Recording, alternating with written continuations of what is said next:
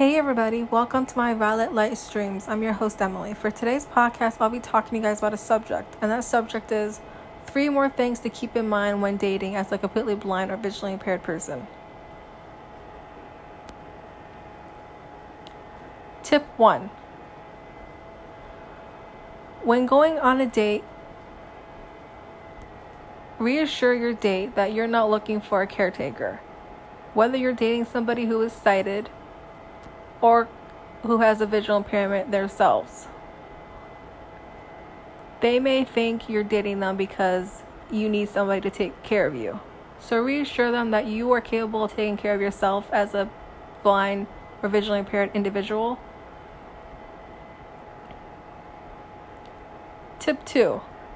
It is okay to educate your date on what you're able to do being completely blind or visually impaired. Whether your date likes to go to movies or restaurants, let them know how you're able to do these things. A lot of movie theaters have audio description built into their movies, so you're able to listen to movies just like your date would if they are sighted. As well for how restaurants have the ability to read Braille,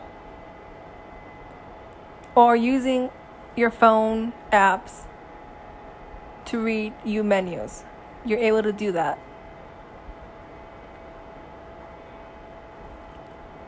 Tip 3.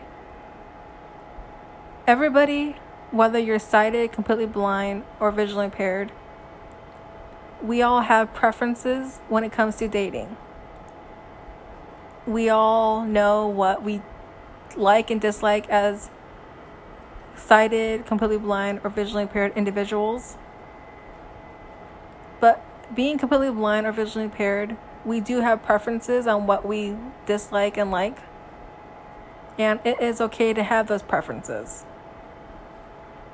And it is natural to not like somebody based on who they present themselves to be.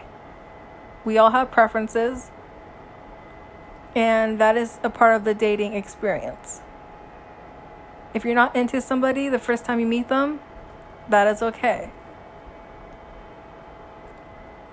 That just means you have taste, and I believe we should all have preferences when it comes to dating. It just means you know what you like and you know what you don't like.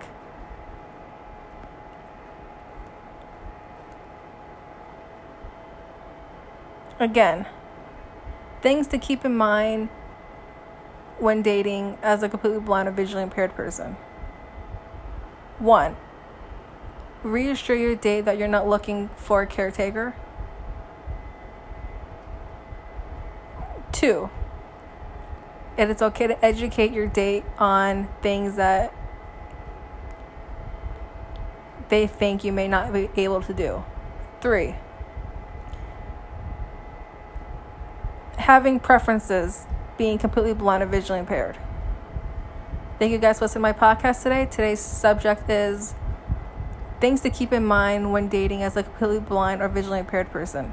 If you guys found this podcast episode to be educational and helpful to you, please feel free to share this podcast with your family and friends. Thank you guys for listening to my podcast today.